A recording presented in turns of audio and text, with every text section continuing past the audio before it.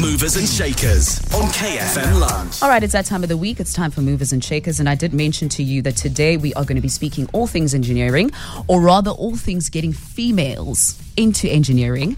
And the person to help us with this conversation is co-founder and CEO of WomEng, Naadiya Mosajee. Welcome to the show. Thanks so much, Sechaba. I'm like reading your list of achievements. I was like, how do I introduce you? But I think you'll best tell us what got you into the industry and what got you so passionate about getting women into engineering. Where did it all start for Naadiya? Like, where was it step one? So I'm an engineer by profession. Yes. And I think a really long time ago, I was an activist. Even in the home, I was a gender activist. I was like, Dad, why must the girls always just do the dishes? Why can't my brother do it too? And what did Dad say? And then my dad's amazing. Both my parents are, so they're very encouraging. And they were like, okay, no, always speak your mind. It's fine to be an activist.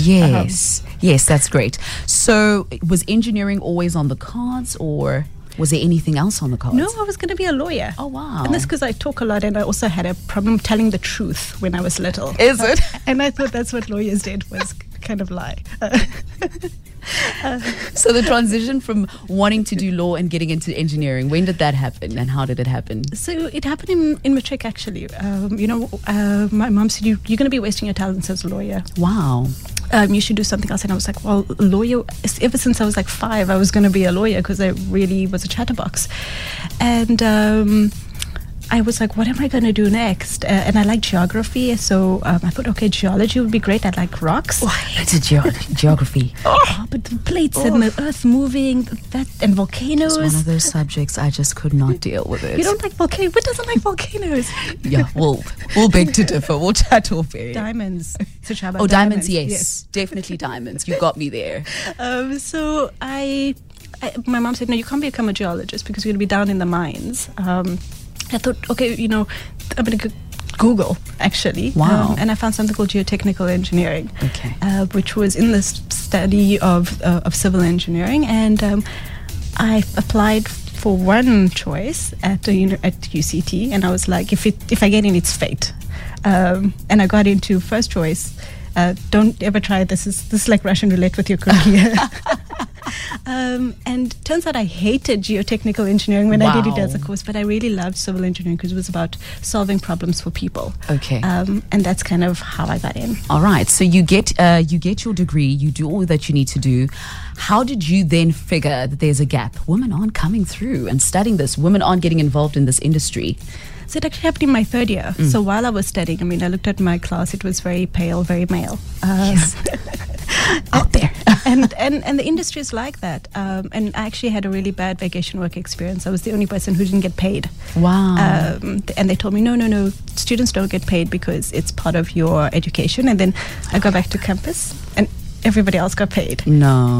So I was like, this is not cool. And then you start to hear stories from other women about issues. And I also had an issue of... In the same industry or just women in various industries? No, in engineering. And okay. I also had an issue about harassment in the workplace. So I was on a site. And I thought, this is rubbish. And I wanted to leave the industry. And a friend of mine, and we started talking about why we wanted to leave. And we said, well, instead of complaining about it, let's start an organization that would improve the industry, would get more women into the sector, would actually just disrupt it.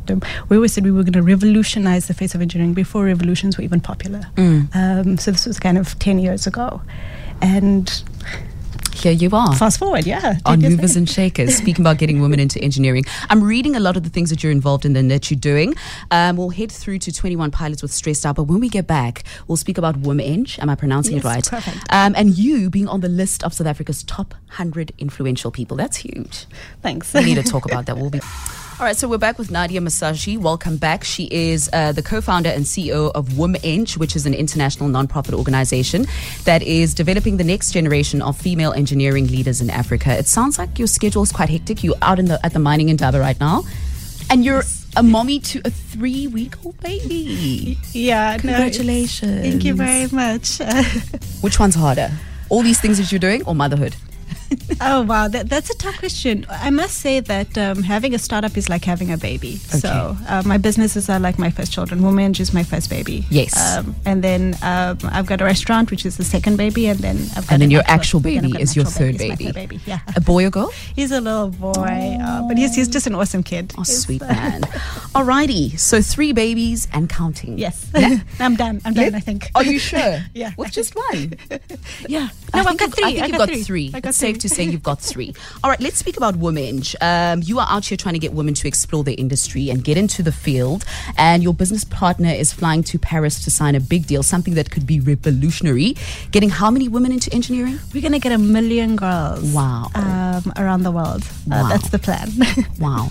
How does the plan come together? So we're actually signing a deal with UNESCO in Paris. So they've become one of our amazing partners around the world. And so the plan is that at the United Nations opening in March, we are actually going to host this high-level delegation with all the delegations that come out to the United Nations to talk about how each country can actually participate. And then we've got a bunch of corporate partners that are also helping us just empower girls to study engineering around the world. Love it, love it, love it. So Naadiya, let's speak about you being given the nod. One of South Africa's 100 most influential persons. Well done. Thanks. How does that make you feel? It was interesting when I looked at the list. I was just like, I'm not sure if I want to be on this list because there's some characters, some certain characters, some certain characters on the list. But as a friend pointed out, he said it's influential, good or bad. Well, yours is good. I can give you that. I'm hoping. Nice one. Okay, and you're giving a talk this evening, or was it tomorrow evening? So tomorrow lunch, yes. I'm talking about how do we get more young people into the mining industry at the mining Indaba, and looking at kind of ways in which young people can use technology to disrupt the mining sector. So when you're not raising all these babies that you have, like from your organizations to your non-profits to your businesses to all your endeavors, what are you doing across the Western Cape that is just chilled? That's just someone looks at Naadiya, they're like, oh no, Naadiya, you do that. Shop. Eat. Now you're going to be shopping for 2 with the little one on the way. Oh, baby clothes. Hey, yes. Who knew? Yes. You're going to be hit by the bug. You're going to be walking into every single store and just grabbing things. I'm going to New York, and usually when I go to New York, I go with 1 suitcase, but I come back with 2. Okay. No, you're allowed. It's New York. Got to pack light, shop heavy is my motto. Naadiya Mosajee, so great having you. So great catching up. Listen, 2017, what can we expect? Where do we catch you and what's on the cards, just to wrap up? Okay, so 2017, amazing year for us. 1 million girls in STEM is a go. We're launching our WomEng programs in 4 other countries in Asia. Last year we did South America, so we've got Africa, South America. We're going to do some Asia stuff and some Europe work. I've got a Turkish restaurant called Saray. We're actually doing a second version, so we're opening up a second restaurant now with my husband, so it's quite busy, and then of course I've got this little person who's just amazing and full of life, and he needs some time as well, so family, friends, food, and getting more women into engineering. Also, just before we wrap up, if that young girl out there is listening who wants to explore the field of engineering, what's your closing phrase for them? My closing phrase is that don't let anybody tell you otherwise. If you want to do it, go and do it.